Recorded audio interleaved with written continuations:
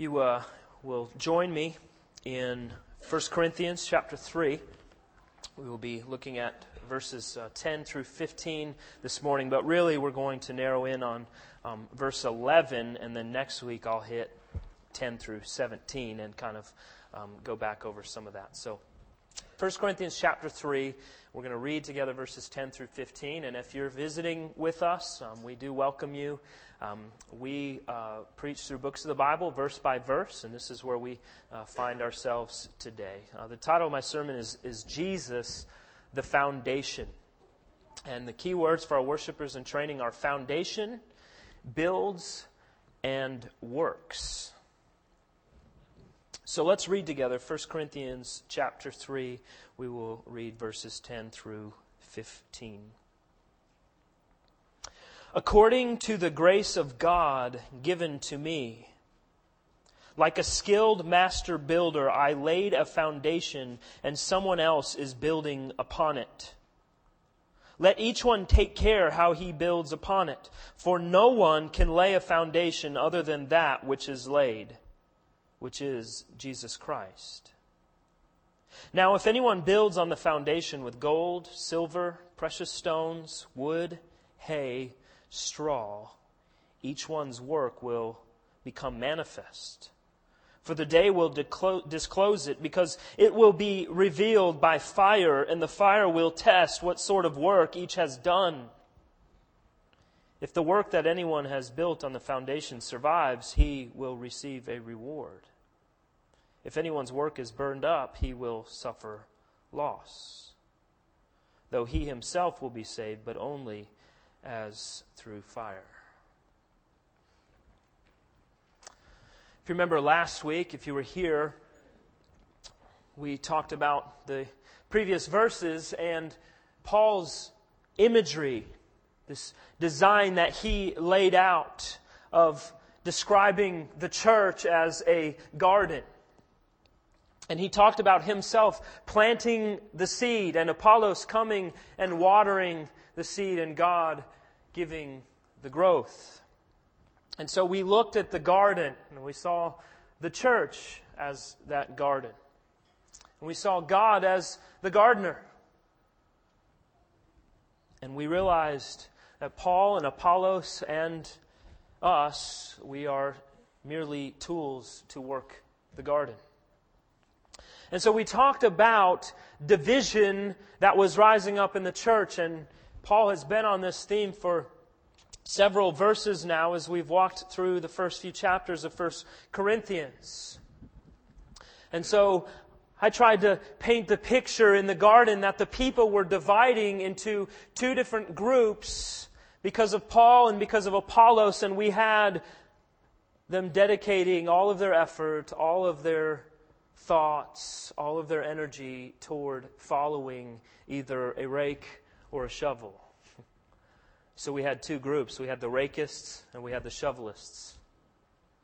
Those who would follow Paul and those who would follow Apollos. And so there was disunity in the church because they sought to follow man and did not follow God.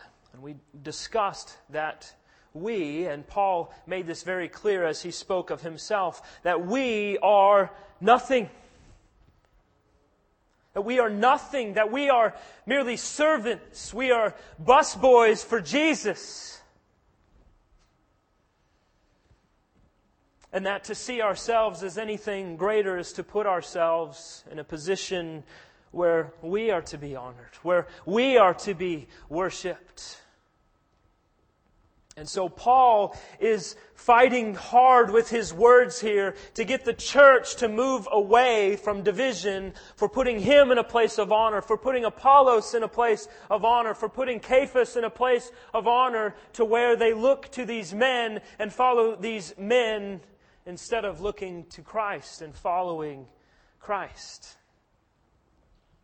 And so now we see that Paul is going to shift from this idea of the garden or the field, and now he's moving to the building. Remember verse 9, he wrote, "For we are God's fellow workers. You are God's field." And then he gets us into our next section. He says, God's building.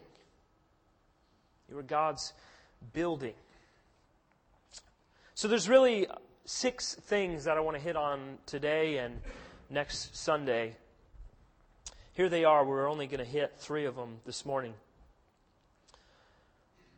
Paul outlines that there is a builder. In verse 10, he talks about being a skilled master builder. The second thing that he addresses is that in order to build, there must be plans.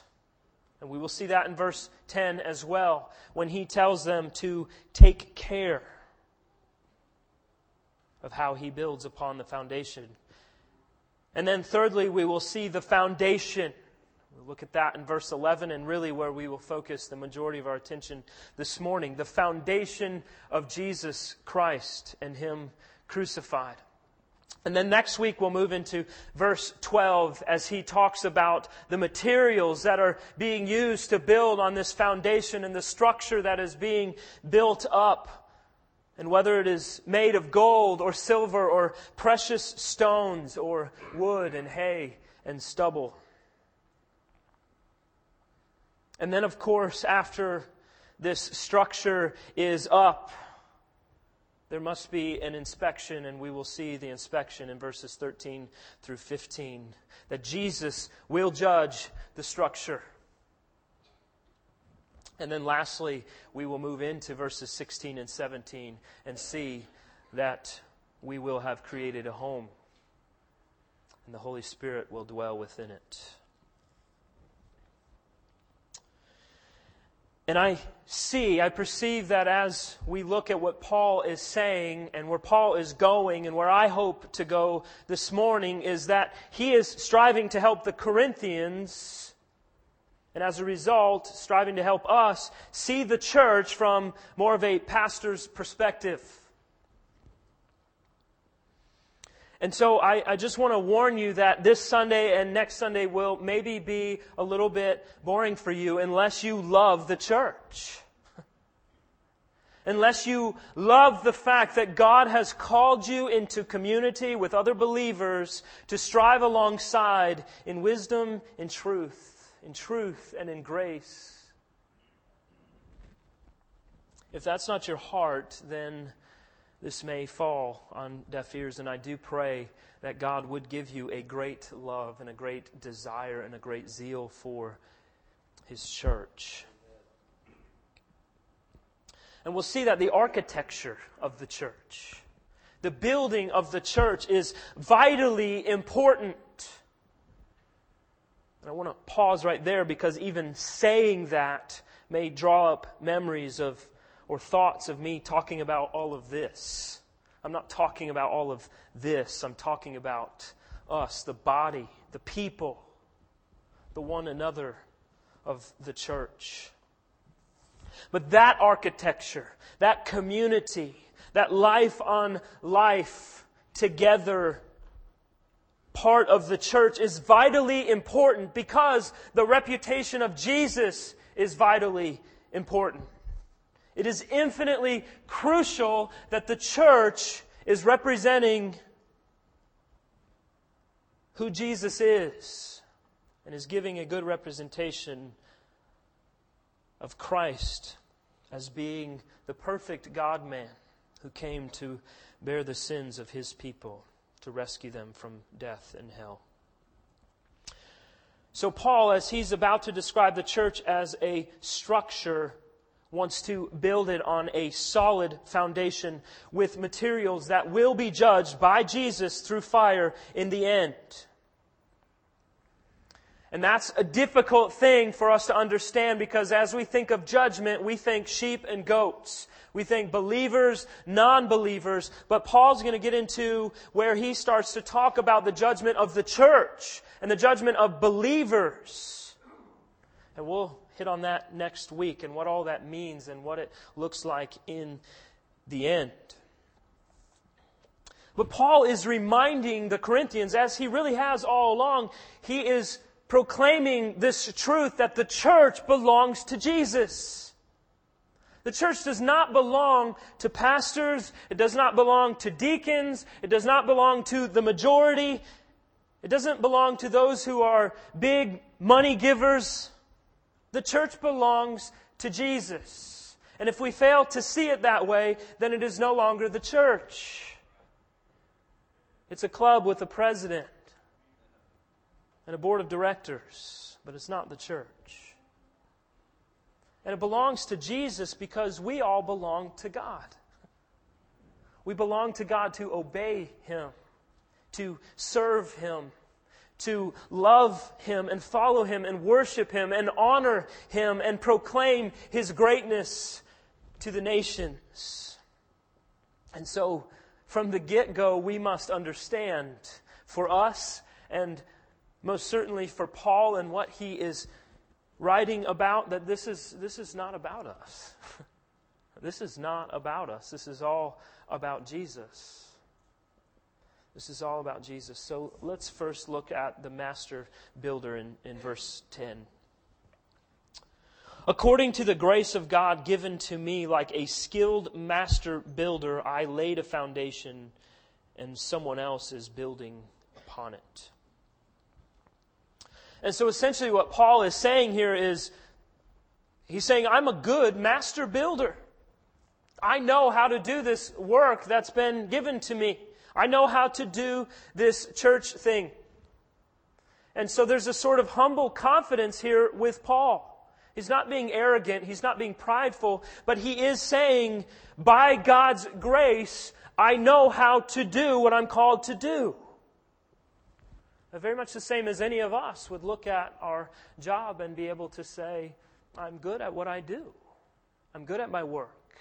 I work hard at it, and there seems to be fruit from my labor as I strive to do the best that I can. And so Paul is saying, I am skilled in this, that which God has called me to do. And that is everything having to do with the church.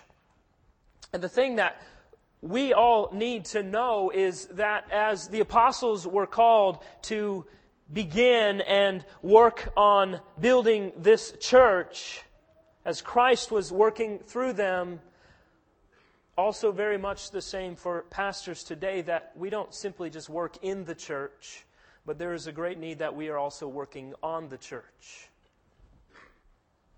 And so we're not just talking about preaching and teaching and answering phones and emails. There's a lot of things that go into the architecture of the church that many may not even realize. A lot goes into figuring out organization and structure and people and their lives and where they're gifted and where they fit to serve, and finances and real estate and taxes and laws so that we don't end up in jail, and vision and mission and associations and what's going on in other churches and what's going on in world Christianity and what's going on in other religions, and how does all of that impact us. All of these things are what pastors are called to focus on. And so it's not simply working in the church. It's not simply working to serve the people in the church by preaching and teaching and sending emails and answering phone calls and doing counseling.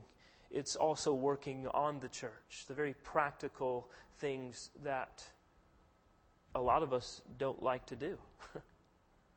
A lot of things that some of us aren't necessarily gifted in, or maybe we're good at it, but we simply want to focus all our attention on the Word. I'm here to preach the Word. I don't want to spend my time bogged down in these administrative things, but so vitally important that this structure of the church is supported as a good master builder, that all of the pieces are being worked together and brought together so that there is a solid structure built on a solid foundation. And notice that Paul makes very clear from the get-go in verse 10 that this is all according to what? It's according to the grace of God given to me. And so in no way is Paul boasting. And in no way is Paul giving them one more inch to elevate him as one to follow.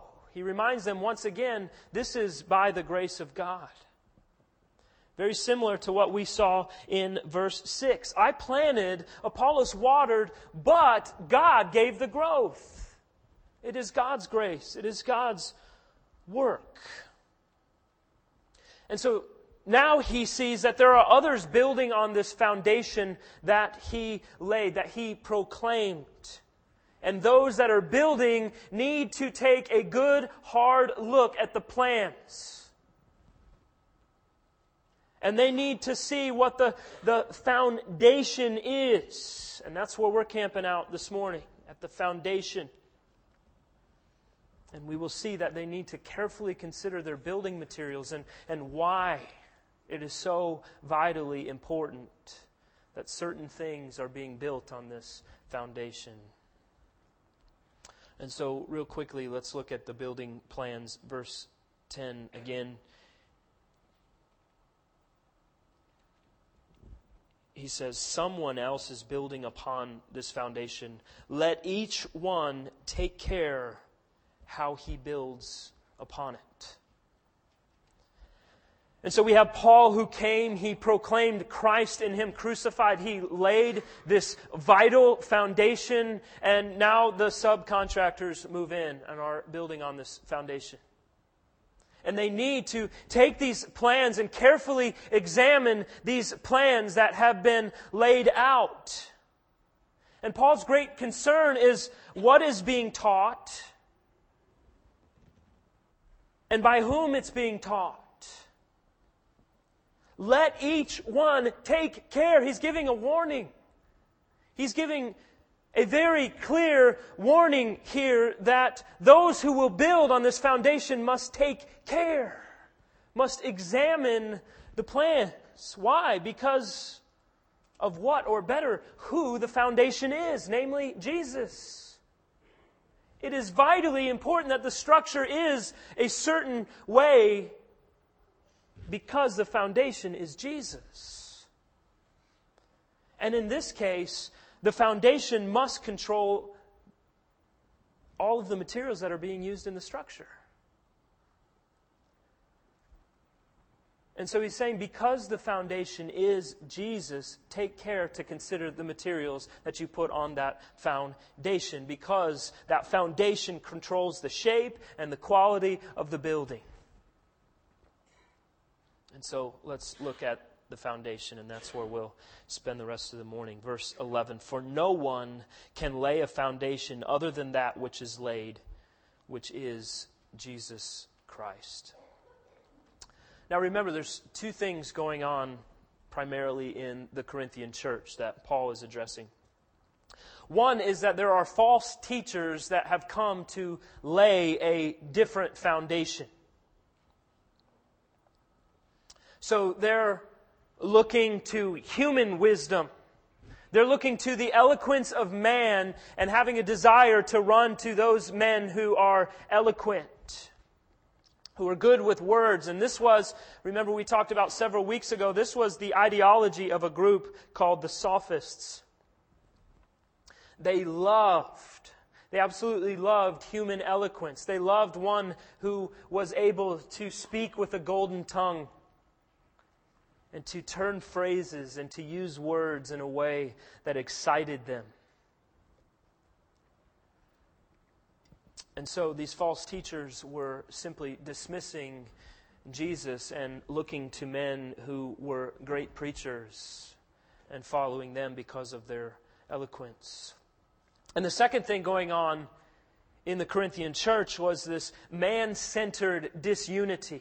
Disunity caused because of those who were following Paul or Apollos or Cephas, or even a group who said, we don't need teachers at all, we just follow Christ.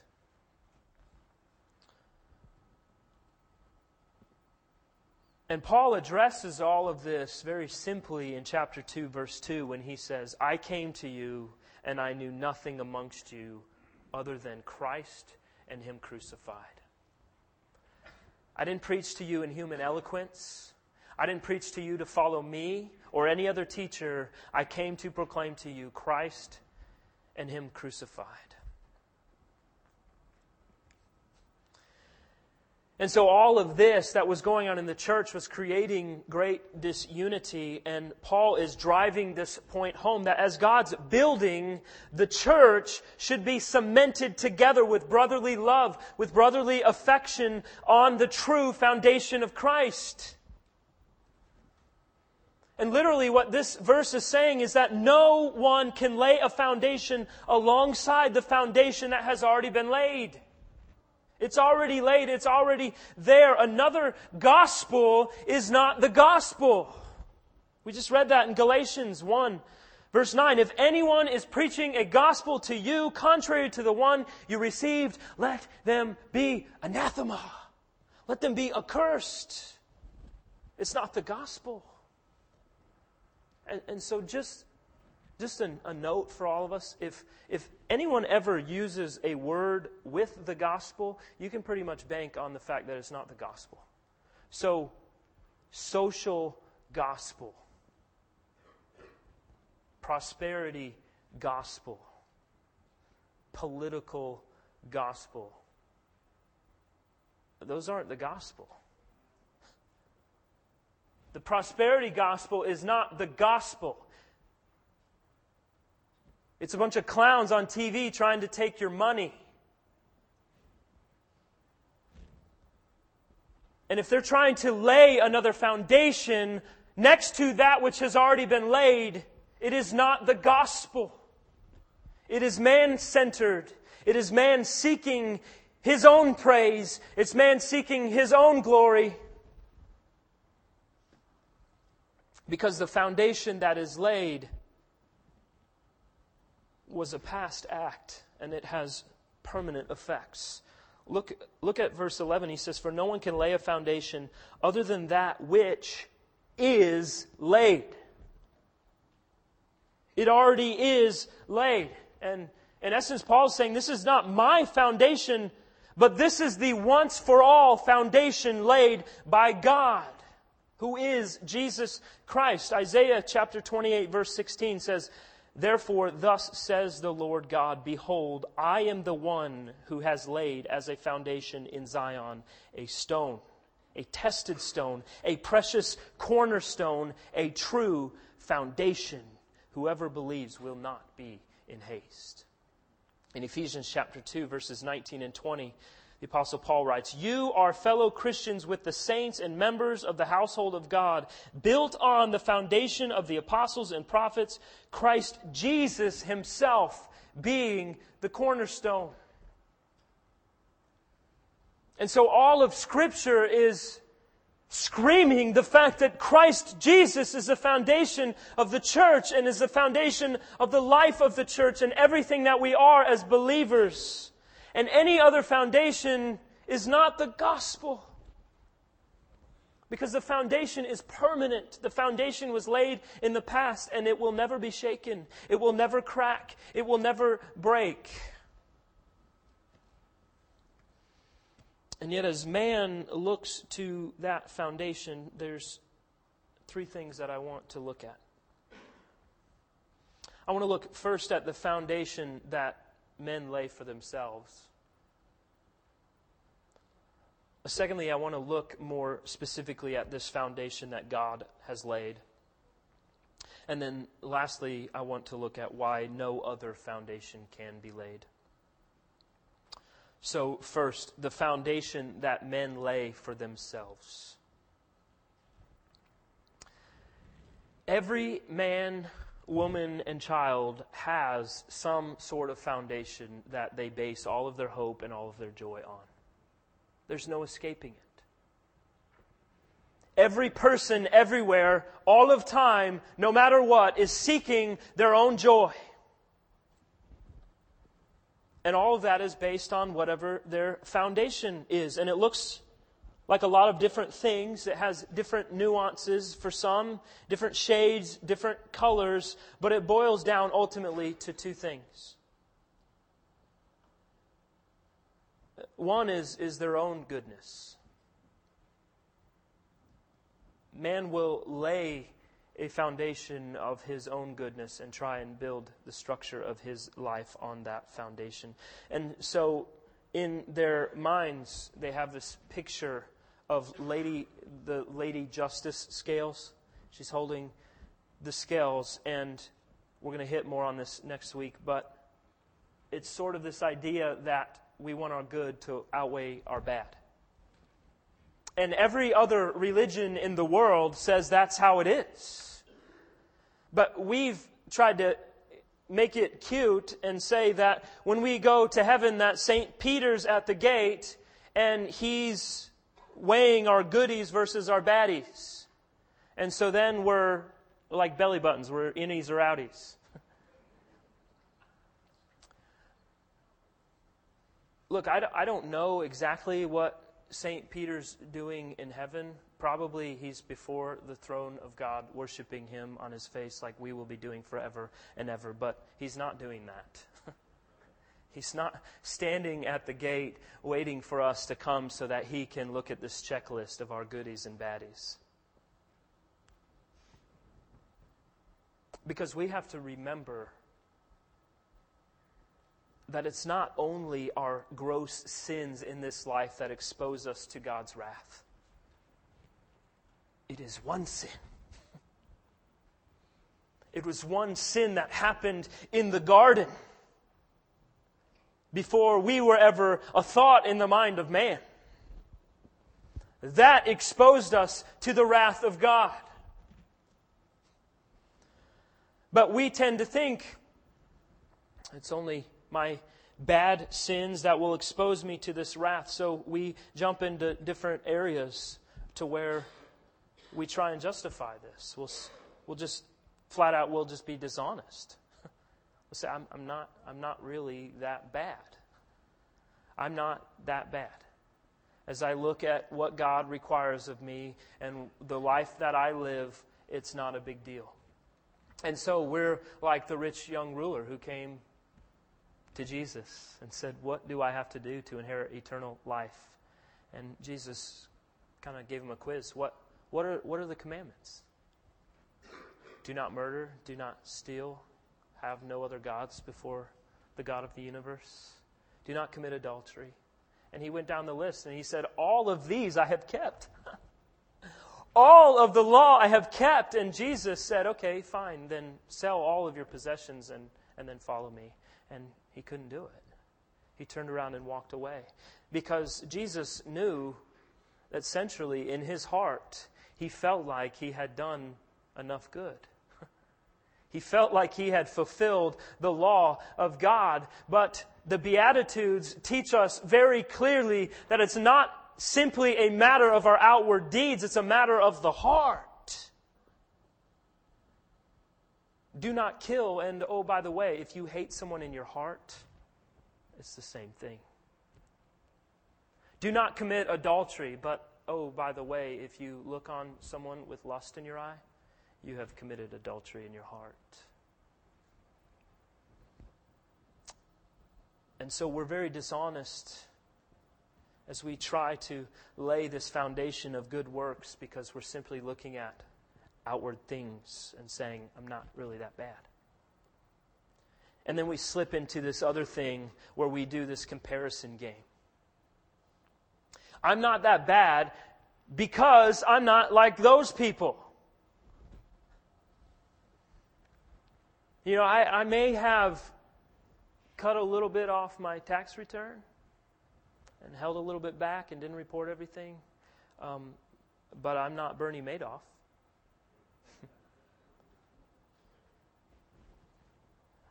I may have caught a little glance of that lady over there when she was walking through the aisle, but I'm not sleeping with someone other than my wife.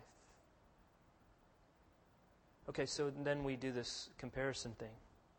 I'm not them, and so I must be doing okay. And then we look just like Luke 18 when the Pharisee and the tax collector were both praying. You guys remember that story? The Pharisee comes and he sees the tax collector praying, who is weeping He's pleading with God to forgive him for his sin because he sees that he is wretched, he is sinful, he's in need of salvation from a great God and Savior. And the Pharisee comes and sees him and says, God, thank you that I am not like this man. Thank you that I don't have the sins of this man in my life.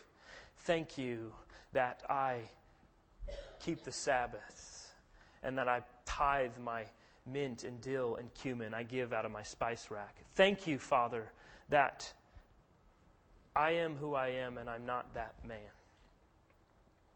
And so we compare. And we make excuses, and then we get into this thing of false righteousness.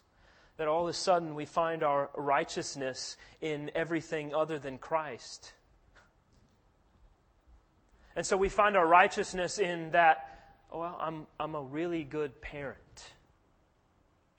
And I'm going to bolster this thing of me being a really good parent so that as others look at me, they say, wow, he's a really good dad.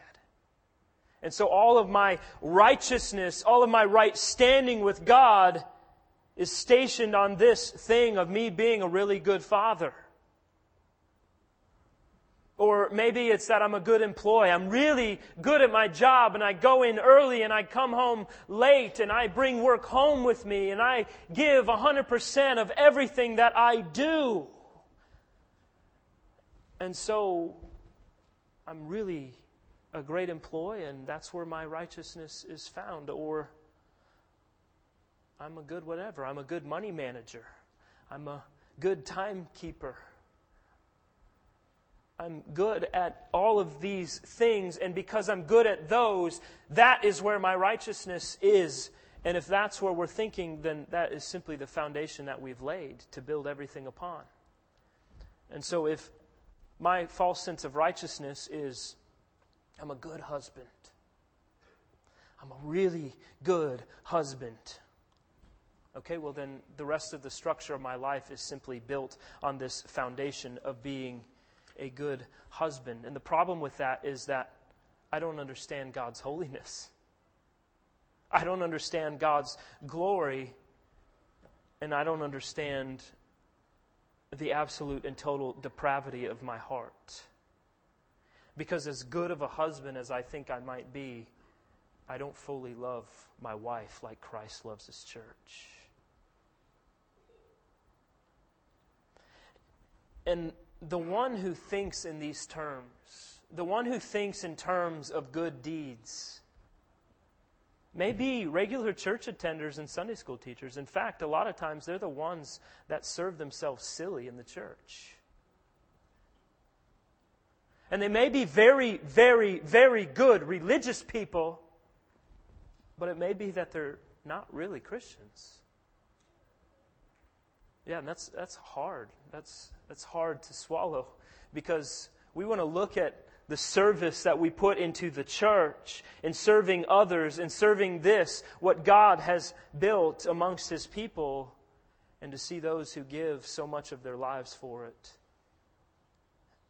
And we shudder to think that in the end God might even say, "Depart from me, I never knew you, you workers of lawlessness."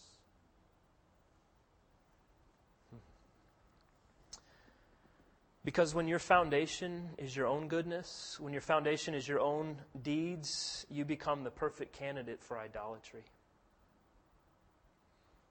Because that idol factory of your heart, it starts cranking. And it gets oiled up. Because when Jesus is not your foundation, then you will seek your joy in something else. And anything you find greater joy in than Christ Himself is an idol. It can be money or alcohol or sex or your job or your relationships or a certain feeling that you want or stuff. It can even be a ministry that you're involved in. Anything that you find greater joy in than Christ is an idol. And when your foundation is an idol, you're building a structure on very shaky ground. And as the storm comes, it's going to wash away. And it's all going to crumble.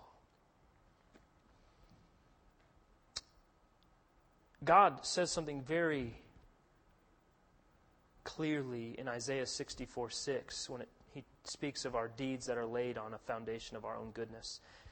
It says, our righteous deeds are like a polluted garment. Now, I don't want to be crass, but here's what that is. Our righteous deeds are like a dirty, used menstrual cloth. That's what that is, literally. A menstrual garment. And so as God looks on our attempts at developing our own sense of righteousness on our good deeds, He's looking at them and seeing them as filthy and disgusting and vile. And even for our own joy, when we seek our own self-righteousness, when suffering comes, when tragedy comes, what do we have to cling to?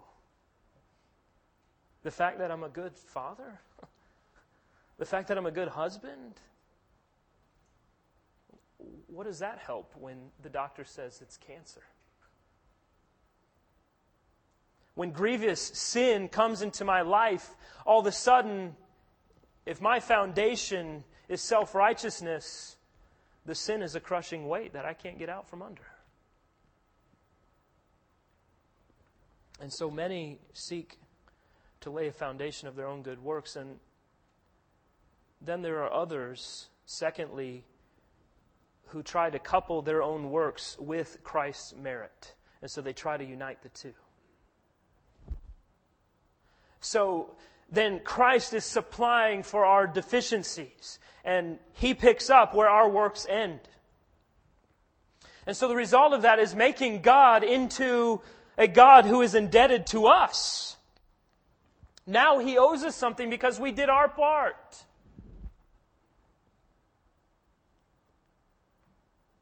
We saw this in the book of Galatians, the Judaizers of Paul's day.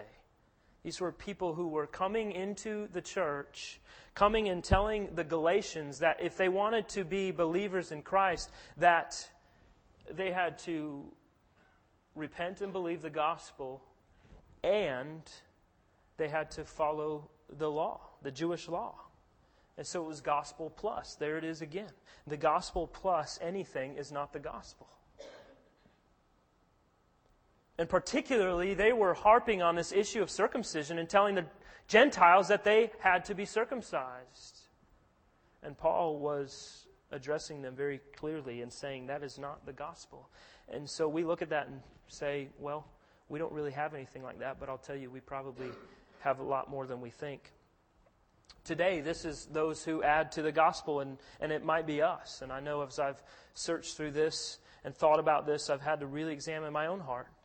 Because for many of us, the foundation is Christ and Him crucified and a whole litany of other things. Some of them are silly and some of them are absolutely ridiculous and some of them are even good. But all of them downgrade the gospel and put God into our debt. So it can be the gospel of Christ and Him crucified and you have to wear a suit and tie to church. Or it can be Christ and Him crucified and you have to vote for the right political candidate.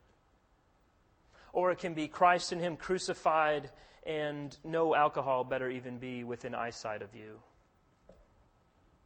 Or that you give a certain amount of money to the church. Or that you share the gospel a certain number of times every week. Or that you dedicate all of your time and all of your effort to pro-life causes. Or that you pursue a specific type of schooling for your children. Or that you spend all of your effort serving the poor and the homeless. And look, again, like I said, some of these things are great things. And some of these things are things that we as believers ought to be pursuing. But when we make good things into God things, then they're idols. And it's no longer the gospel. And so in this mindset, when suffering and tragedy comes, then there's this idea that, well, God owes me. I did my part. Now God's going to do His. And so we hear things that people say, well, I just know that God's going to heal me. Well, what if He doesn't? When a big need arises, then all of a sudden we get to this place where we're thinking in our minds, I've done what I need to do. I have faith in Christ. And He's indebted to me, so God will provide here. Well, what if God doesn't provide there? So it's this like weird mix of ATM Jesus with Savior Jesus, with co-pilot Jesus, with pay it forward Jesus. Jesus is going to push us over the hump because we can't quite get there ourselves. And so what we've done is we've created an idol named Jesus. And look, if Jesus owes you something, we're not talking about the same Jesus.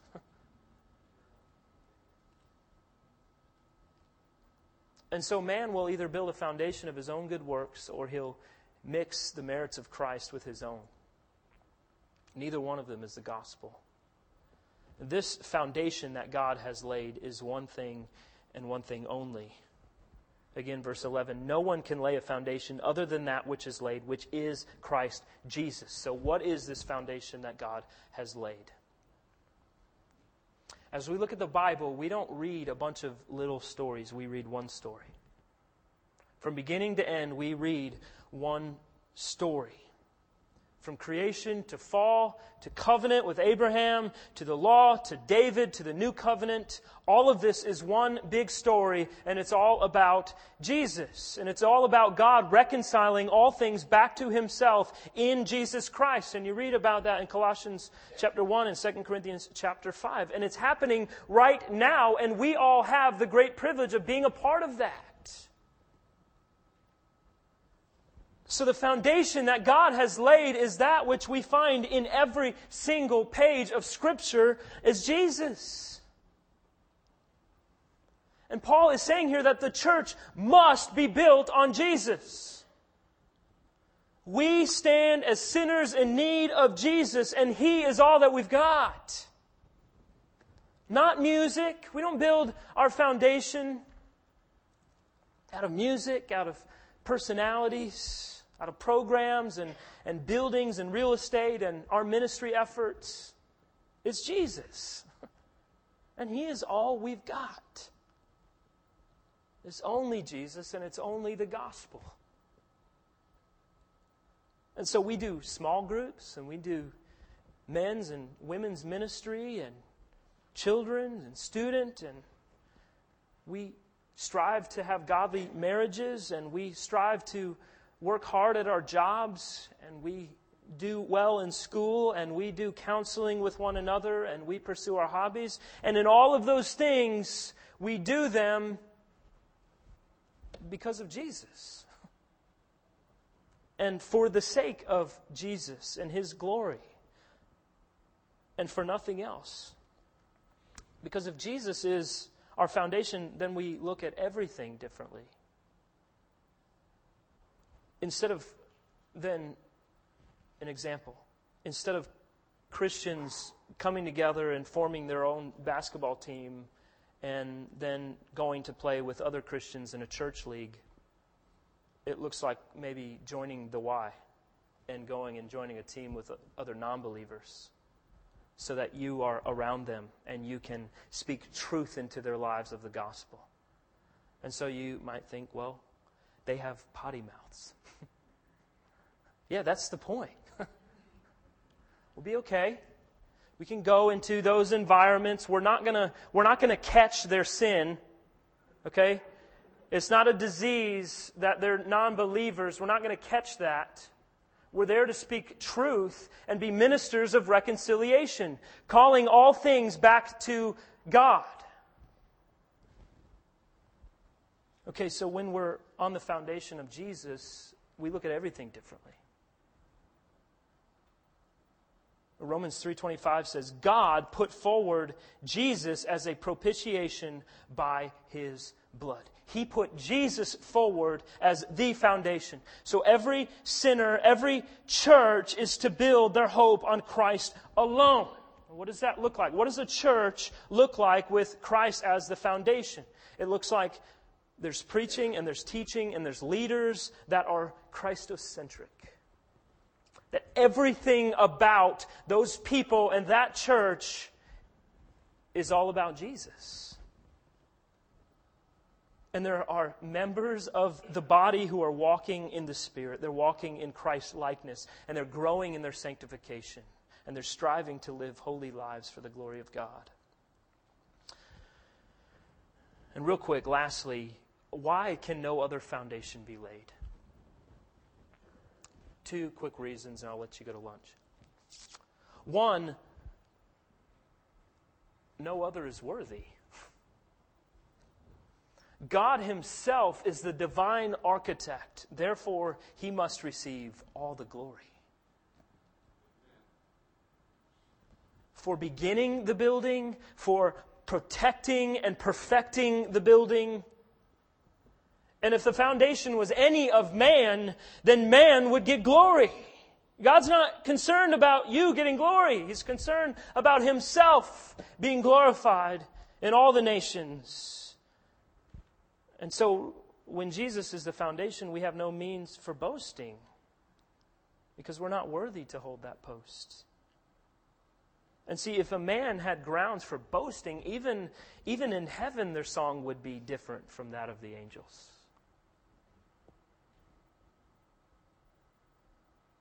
And if man is any part of the foundation, then it's not worth Christ's suffering. There can be no means, nor any understanding of salvation that gives man room to boast.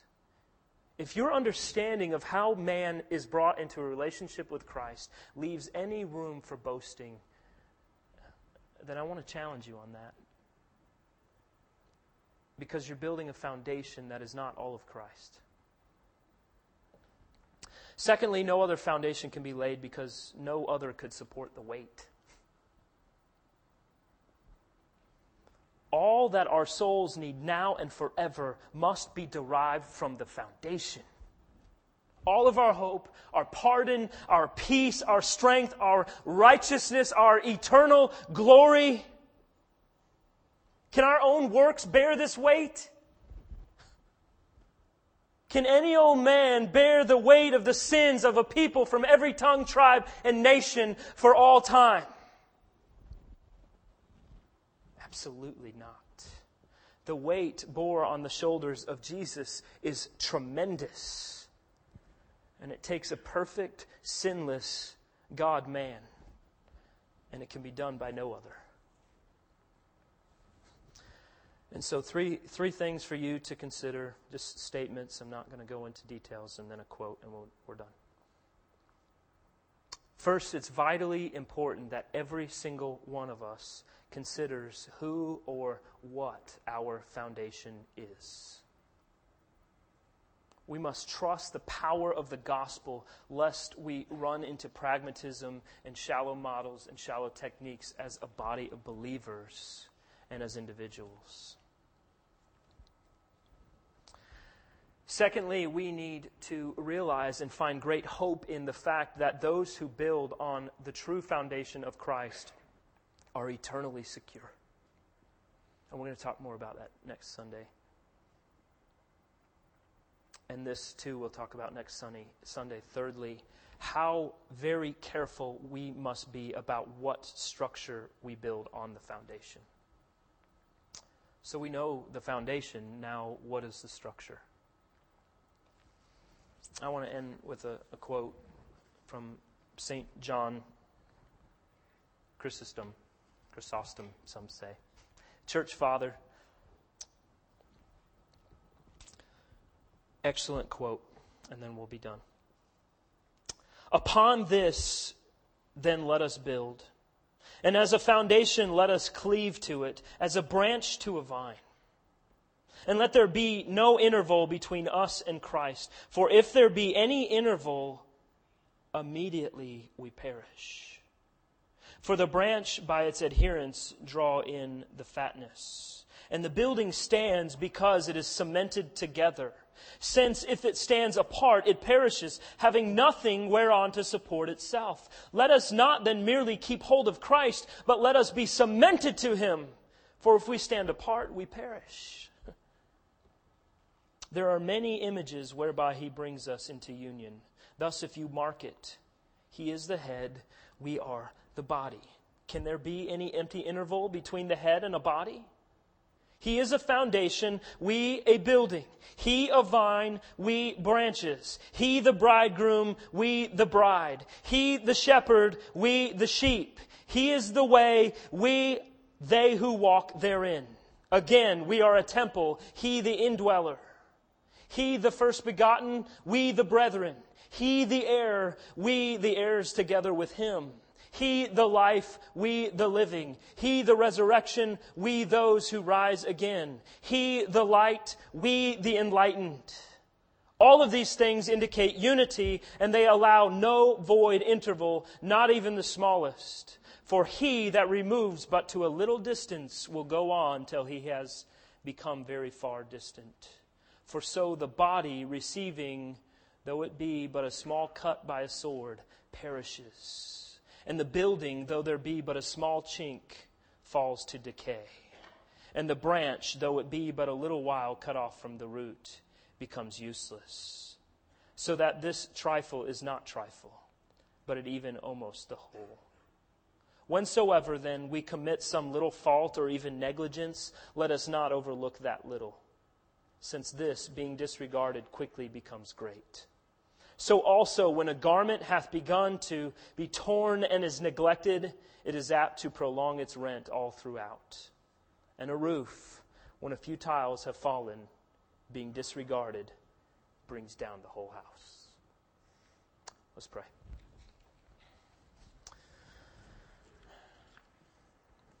Father, we rejoice in knowing that our foundation is Christ.